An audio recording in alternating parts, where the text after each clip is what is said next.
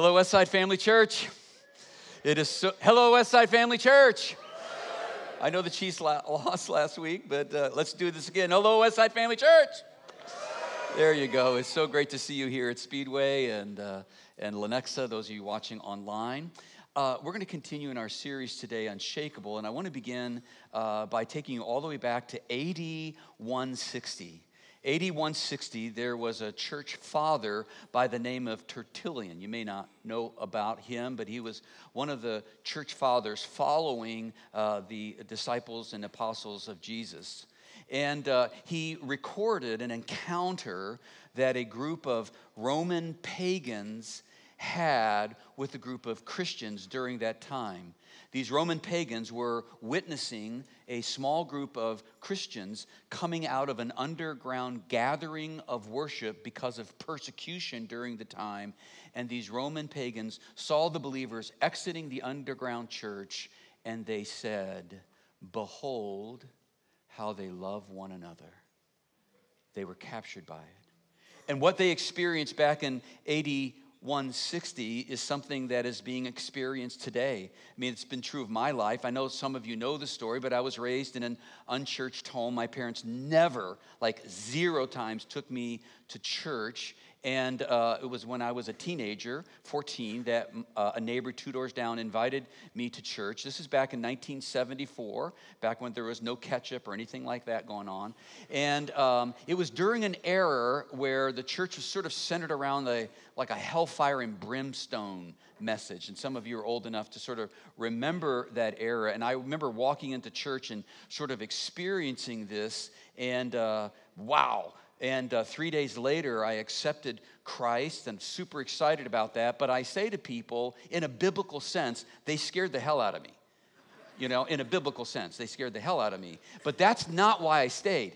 The reason I stayed is because I had a sense at 14 that I had sort of a possible longevity before I faced the fiery, flames of hell. And so what kept me was exactly what Tertullian wrote about. I began to sit in church by myself and began to observe the people around me, the other students, the families. They would invite me over to their home, and I just recognized that there was something different about them. I found myself saying, "Behold how they love one another." And I asked myself, I wonder if I could ever be a part of a family like this. It's actually statistically true that many boys who grow up in an unchurched home, who come to church as teenagers, end up becoming pastors. The reason is because we're so overwhelmed about the family of God that we can't get enough of it, and we decide to live here all the time. Yeah, all the time. But this is not only true of AD 160 through the writings of Tertullian or my experience in 1974. A number of years ago when I was pastoring a church in the Dallas-Fort Worth area, I lived in a neighborhood, and we had a small group of believers there that would gather together like our A2 groups. And there was a guy who lived across the street from me by the name of Roger Wells. And Roger was a successful sales guy, but didn't know Jesus. And every day he would come home at 5 o'clock and get his Jack and Coke and end the day. And we'd usually spend some time together. And he got exposed to all of us, and about 2.5 years in, Roger becomes a follower of Jesus, and I had the privilege of baptizing him. That doesn't happen very often when a successful business guy has it all together, humbles himself, and becomes a follower of Jesus. And I said to Roger, when was it? When did it first start dawning on you? He says, "Oh, Randy, I remember exactly the day.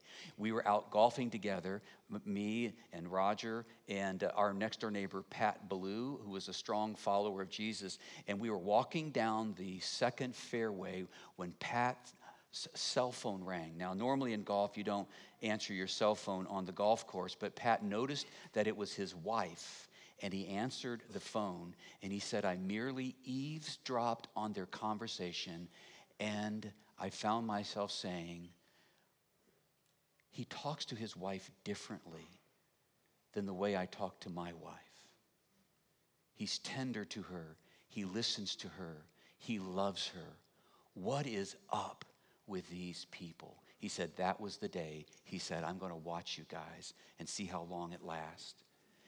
He said, it was that day that I said, behold how they love one another.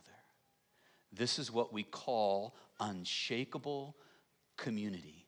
Unshakable community. That for followers of Jesus, we can be involved in a family of believers that causes stability in our life when the rest of the world is being shaken up. This is exactly the vision that Jesus laid down in John chapter 13, verses 34 and 35. He says, let me give you a new commandment.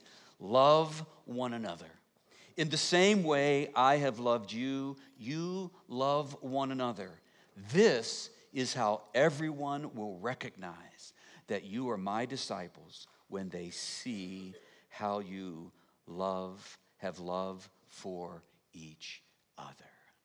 Now, I want you to turn to page 24 of your Unshakable Guide. How many brought your Unshakable Guide with you? Hold it up over your head. Good, I'm excited. All right, listening to the pastor. Now, some of you who weren't here last week, if you don't have a guide, our team members are coming right now down to just raise your hand and they'll pass out this guide. You're going to need it. It's going to lay out the vision of the church, the notes that you'll need. So just raise your hand and they'll grab one for you. If you forgot your guide or you're watching online, you can download a digital version of that by going to unshakable.church. You'll find it and download it. You're going to need this every single week. So as they're passing that out, I also want to encourage you, if you want to open up the Westside Family Church app, there's also gathering notes there for you and the scriptures that we're going to be talking about today. Now, as they're passing that out, I want you to know that what took place during the first century in the birth of the church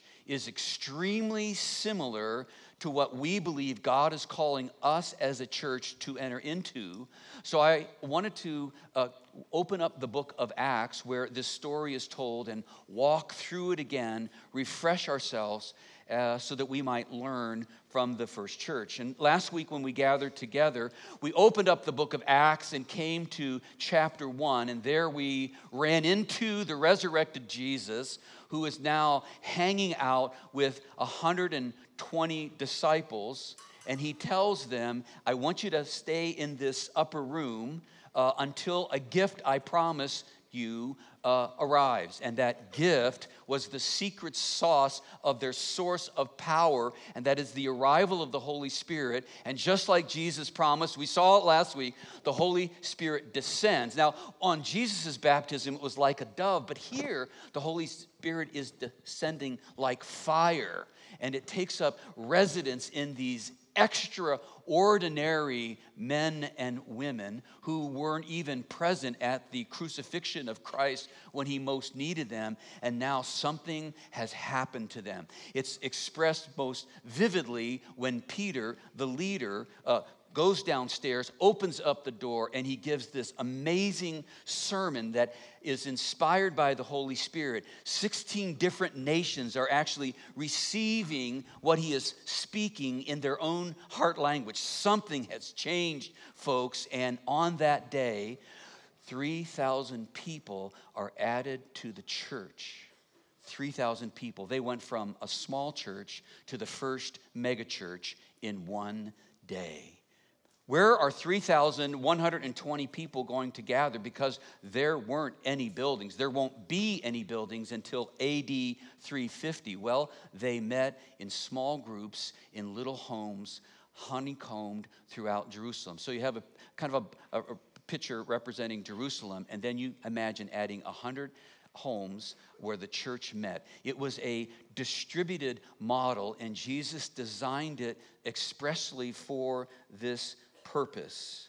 So I want to peer in today to Acts chapter 2 and talk about what I'm calling the unshakable flywheel, the flywheel of how the church is going to do its business. And we get an opportunity to peek into the living room of one of these 100 churches in Acts chapter 2, and we see how this all unfolded. First of all, we begin with the recognition that the Holy Spirit is at the center of this wheel. The Holy Spirit is the one empowering these extraordinary people to do amazing things. And then we see in verse 42 that these early disciples devoted themselves to a couple of things. It first of all tells us that they devoted themselves to fellowship and the breaking of bread. What does that mean? It means that they became a family. They devoted themselves to gathering together, to fellowship, to sharing a meal, all centered around the person of Jesus Christ. So they were a community.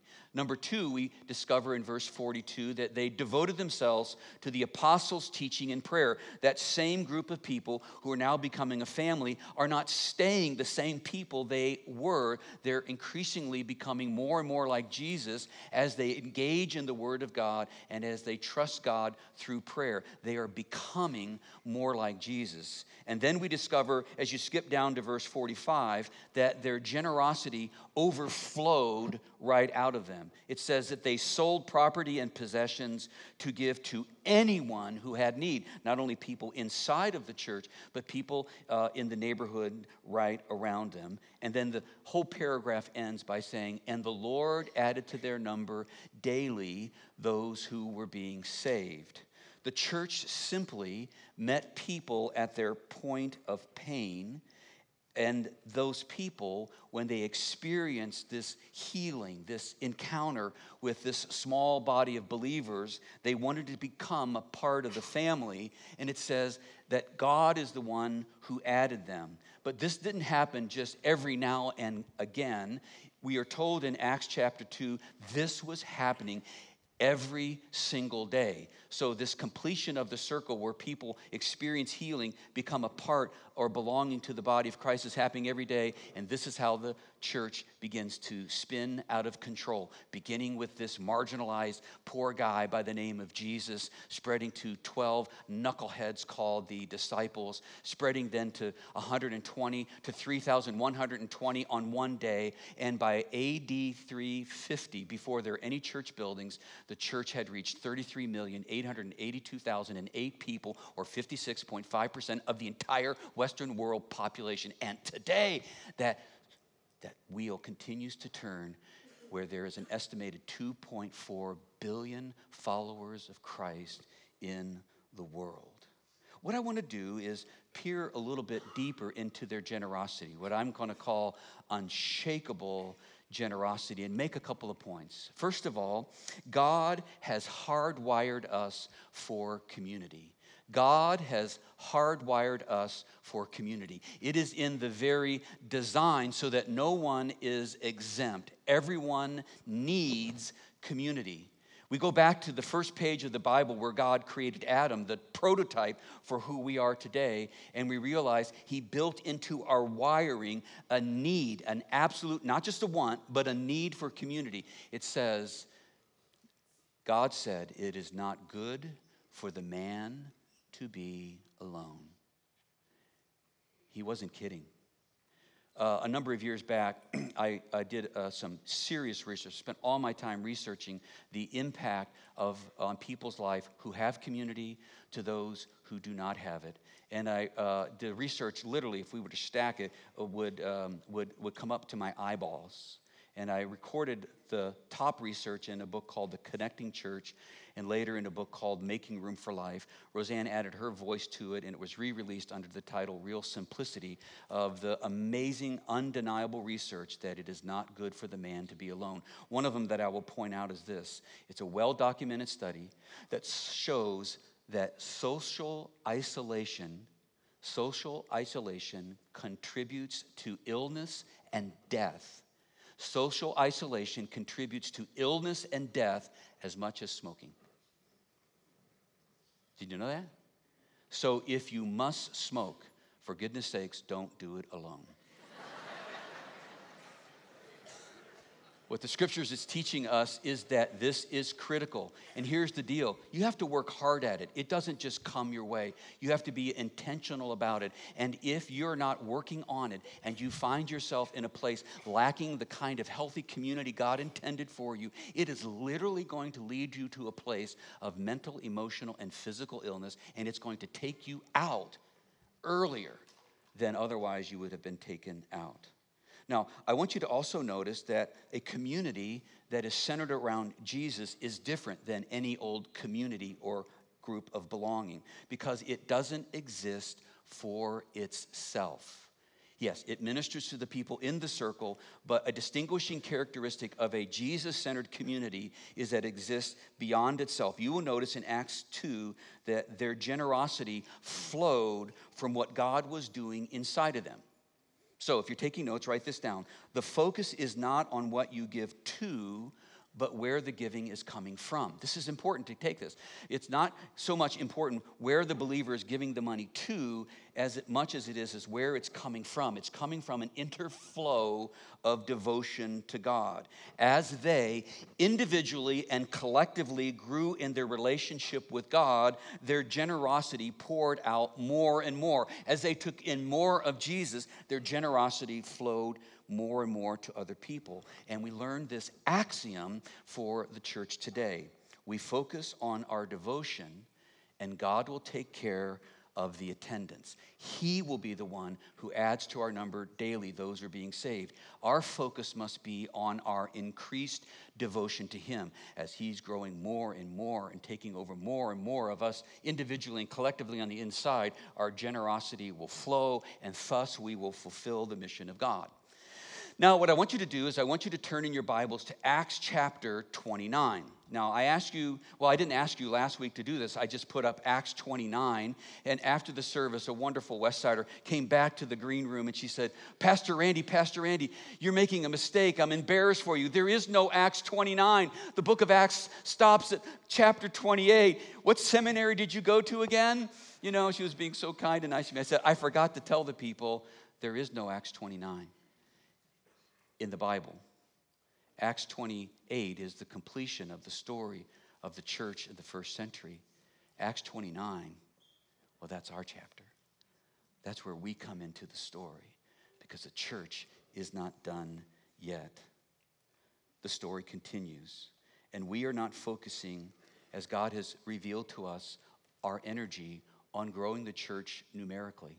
This is not what God is asking us to do. We entered into a season of 40 days of prayer and fasting, and I knew that God was going to give me the same message He'd given me for the 34 years. Focus on growing the church numerically. And He said, I don't want you to do that. I want you to go back to the blueprint of Acts chapter 2 and focus the people's attention on their communal devotion to me, and let me add to your number daily those who are being saved. And so we are entering into this season without a gargantuan strategy on how to grow numerically the church. We're entering into a season where we're focusing our energy on increasing our collective devotion to God, believing that there will be unprecedented amounts of compassion and generosity flowing out of us. I have learned over doing this for 34 years, coming this February, that when we focus on attendance, we always downplay devotion.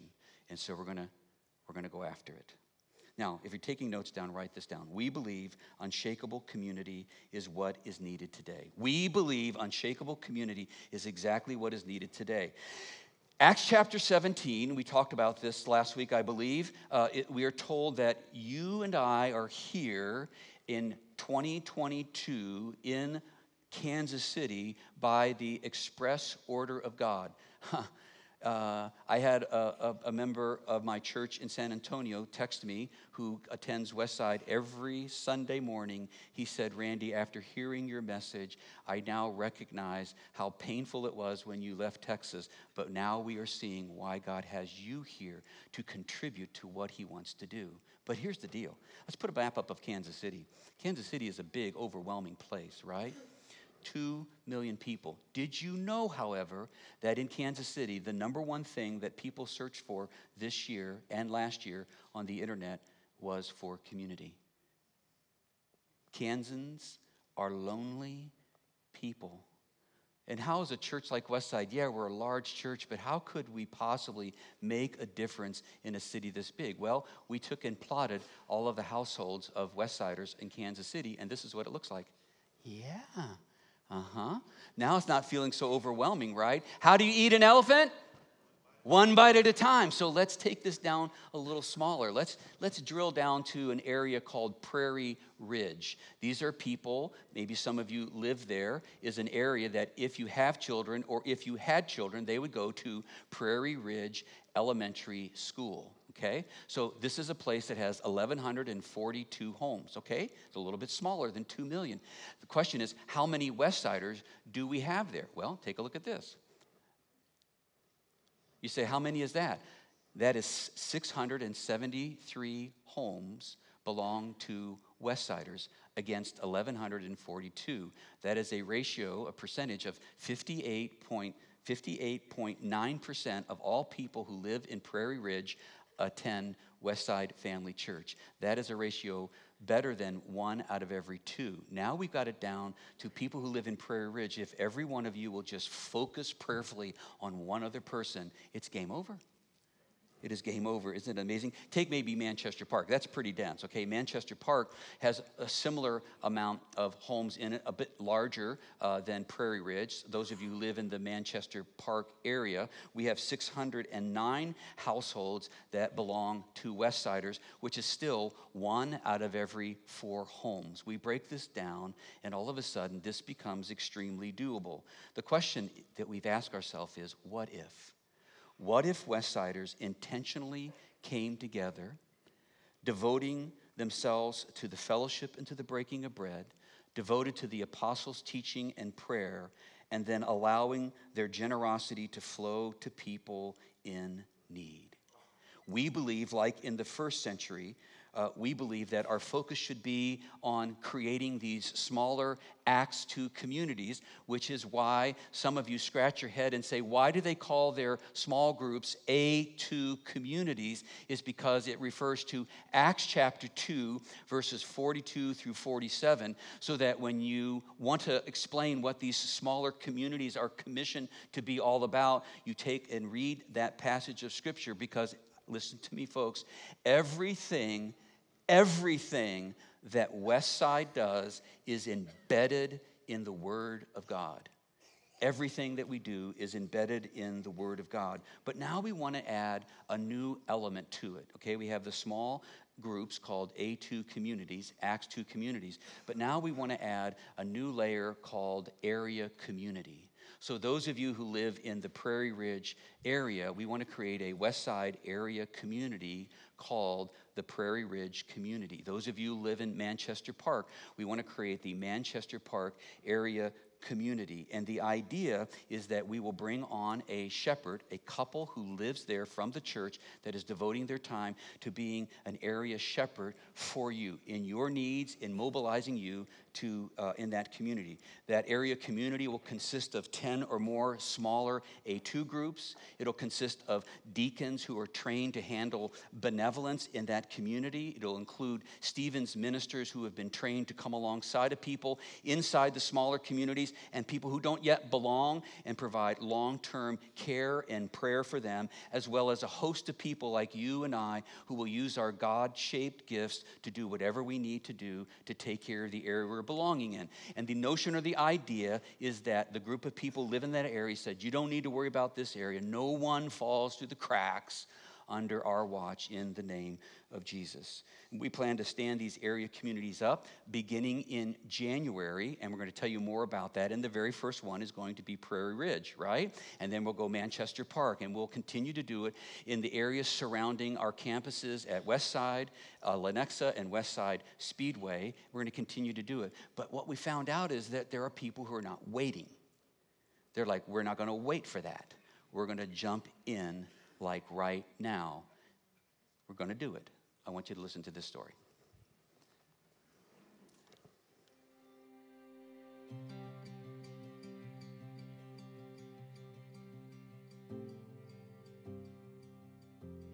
So we ended up at Westside Bob is 100% Canadian, and I'm American, and so recently moved to Kansas City, say 3 years ago, about the time we got married.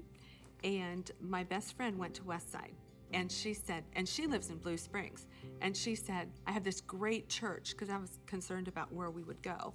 And I said, okay. She said, it's kind of a drive. And I said, oh, okay, like how far? And she's like, well, like 35 minutes. We're like, okay. And we came, and anyway, we've been here ever since.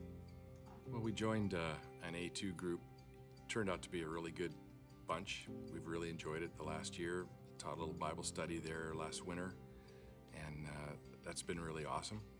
Our A2 group currently, it was in Overland Park, and now it keeps moving like further and further away for just various reasons. And so Bob and I were having this conversation, like, boy, are we going to keep driving like further and further, and really not even kind of considering the possibility that we could plant an A2 group in Lee Summit. One of the things that we didn't realize was there's a lot of other people that come to Westside that live in Lee Summit or further east than here. We thought we were the only ones. You know, everybody else is from Kansas, and we're the only Missourians that come, but that's not the case. So we got together with Brad and started talking about the possibility of starting an A2 group out there. One of the things that we're always reminded of is that God hasn't changed. His plan is moving forward. His church is moving forward, and we want to stay part of that. And we don't want to allow the things that happen in the world to change up what we think we want to do and make us withdraw from that. We want to keep moving forward with His plan. The Lord is talking to me and saying, I need you to spend time in the Word every day. I need you to ask me for direction every day. And I have plans for you that you may not have considered. And they're more interesting and exciting than any ideas maybe you've had. And that's hard for me, because I'm used to being the one that's making this stuff up.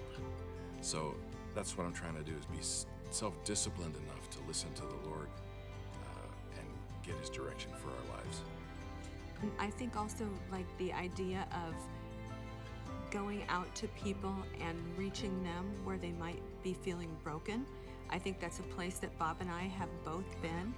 And I think the possibility of bringing people in our area together once or twice a week and talking about the challenges and kind of keeping us all on the path and learning and growing more in the Word, I think that's something for me that's a huge priority. I used to be a big worrier. I would worry about everything. Thank you, Mom and Dad. And so since I found Christ, like I find like my anxiety is just, I don't want to say completely gone, but diminished greatly. And the more that I'm in the Word, the stronger that I become. I mean, I'm just so grateful for Westside, I guess, just, you know, how it just, we just seem to like wrap around our community, and it really, I feel like it's my rock. Like I feel like it's my tool that I use to listen to God's Word, and I don't know, it just strengthens me. I've never felt part of a community like this before. I mean, I've been going to church for all my Christian life, probably 40 years, but I've never felt part of a community that is so involved with the people all around Kansas City area, and the possibilities are limitless. I'm very excited about it. Yeah, what a great story. So, whenever I need to drive to Lee's Summit, I always take a nap before I go because it's so far away. You know, and yet we have found 38 households that come to Westside faithfully from that area that are seeking to come together to be a little A2 community, to basically come alongside of each other and the people there, to meet them at their point of pain and simply wrap God's love around them, whatever is needed, and to see what God may have in mind. Yeah. So here's my advice for you today. If you want to live, do you want to live? then stop smoking and get into a Christ-centered community. And a Christ-centered community distinguishes itself from just any old bowling league community or whatever else it is, because it lives beyond itself and reaches out to people beyond them at their point of pain to see what God may do. Do you know this last week, maybe some of you saw it, this last week they came out with a national study on the states that struggle the most with mental health. I don't know if you saw this or not. And they listed them 50 states plus Washington, D.C. And the measure was the prevalence of mental health issues within the state, and number 2, the access to care. So those 2 predictors. Now, the number 1 state that's doing the best, has the lowest occurrence of mental illness, and it provides the greatest access, is the state of Wisconsin. Yeah. You say, well, why Wisconsin? Well, they've come up with some research that shows that there's medicinal benefit in having a block of cheese on your head, you know? I don't know why Wisconsin, but I want to talk about number 51. So who's got the most mental health struggles and has the least access to care? Somebody give you, you think it's California, New York, or D.C.? None of them. Number 51. The state of Kansas. You know that phrase, we don't live in Kansas anymore? You know when Dorothy said that to Toto, that has become a phrase that people use around the world. When you say I don't live in Kansas anymore, you're saying I'm outside of my safe place. I'm outside of my comfort zone. I'm outside of a good place. Do you know that right now we can't say that about Kansas anymore? We're number 51. We're going to put a link up, and you can get it in the Westside Family Church app if you don't believe me, as well as the link that you see here. But what gives me so much emotion about this is that we entered into 40 days of prayer and fasting, and God said, I don't want you to focus on all the things churches focus on. I want you to come alongside of people and love them at their point of pain, particularly in the mental and emotional areas. And now this study comes out afterwards, identifying it as the greatest need in our city and in our state. And God is saying, see, I told you. I wanted to tell you to do this before you had all the evidence that this is where you needed to focus. And so that's what we plan to do. And this is going to involve raising up a care center that has the resources and the people to be able to give more and more people access to not just care for their mental struggles, but to do it in the name of Jesus, which we think is ultimately the best way to go about it. And we want to raise up these little armies of area communities and A2 communities honeycombed throughout the Kansas City area to basically be there to wrap God's family around your family. And the reality is, we currently do not have the resources to do that. We have some, but we don't have them. And that's a part of what Unshakeable is all about. When we come to November the 20th, when we do our traditional Thanksgiving offering for now and the end of the year, we're going to be inviting everybody who calls Westside home to consider not just the end of the year, but in 2023 and 2024, how is generosity flowing out of you in such a way that if we collectively come together, we might be able, in God's strength, to do something that is, I've never seen. And so one of the things that comes with your Unshakable guide is a commitment card. The white one is for adults, and we have a special one for students. And we're going to ask you to keep this card close by and to begin praying about it. Roseanne and I are doing it as well. And then on November the 20th, we're going to come, just like we always do, and come up on the stage and present our commitments, what we believe God is calling us to do, the overflowing generosity. And then we'll tell you where we're at and how much we're going to be able to do to make a difference in our community and beyond. Amen? The ultimate end game is that sometime in the next 2 years, somebody is going to be watching you. Might be in your neighborhood, might be a student group, might be in your workplace, might be at the gym. And just like the Roman pagans experienced and Tertullian wrote down, or just like I experienced in 1974, or Roger Wells experienced in the 90s, these people are going to be watching you, and they're going to say one day, behold how they love one another. I wonder, would they let me be a part of their family? And when they ask the question, our answer will always be yes. Hallelujah. Father, we come to you now, and we prepare to take a holy meal that the first century church, when they gathered together, took to remind themselves of their relationship with you and how important this all is. That meal, Father, wasn't just to fill up their stomachs, but rather it was a holy meal, remembering your body and remembering your blood that brings us to this missional way of life. And in this small meal that we now partake of, we remind ourselves that we are taking Christ in. We are taking Christ in to our bodies. And as we continue to take more of Christ into our bodies, eventually it will flow out in generosity. So today, Lord, we take this meal together in the name of your Son, who empowers us all. Amen. Church, the new sound of communion. We're not in Kansas anymore. The body of Christ.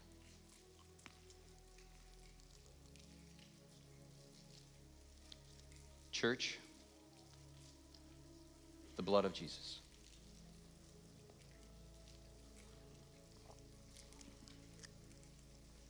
Now let's all be standing to our feet as we worship.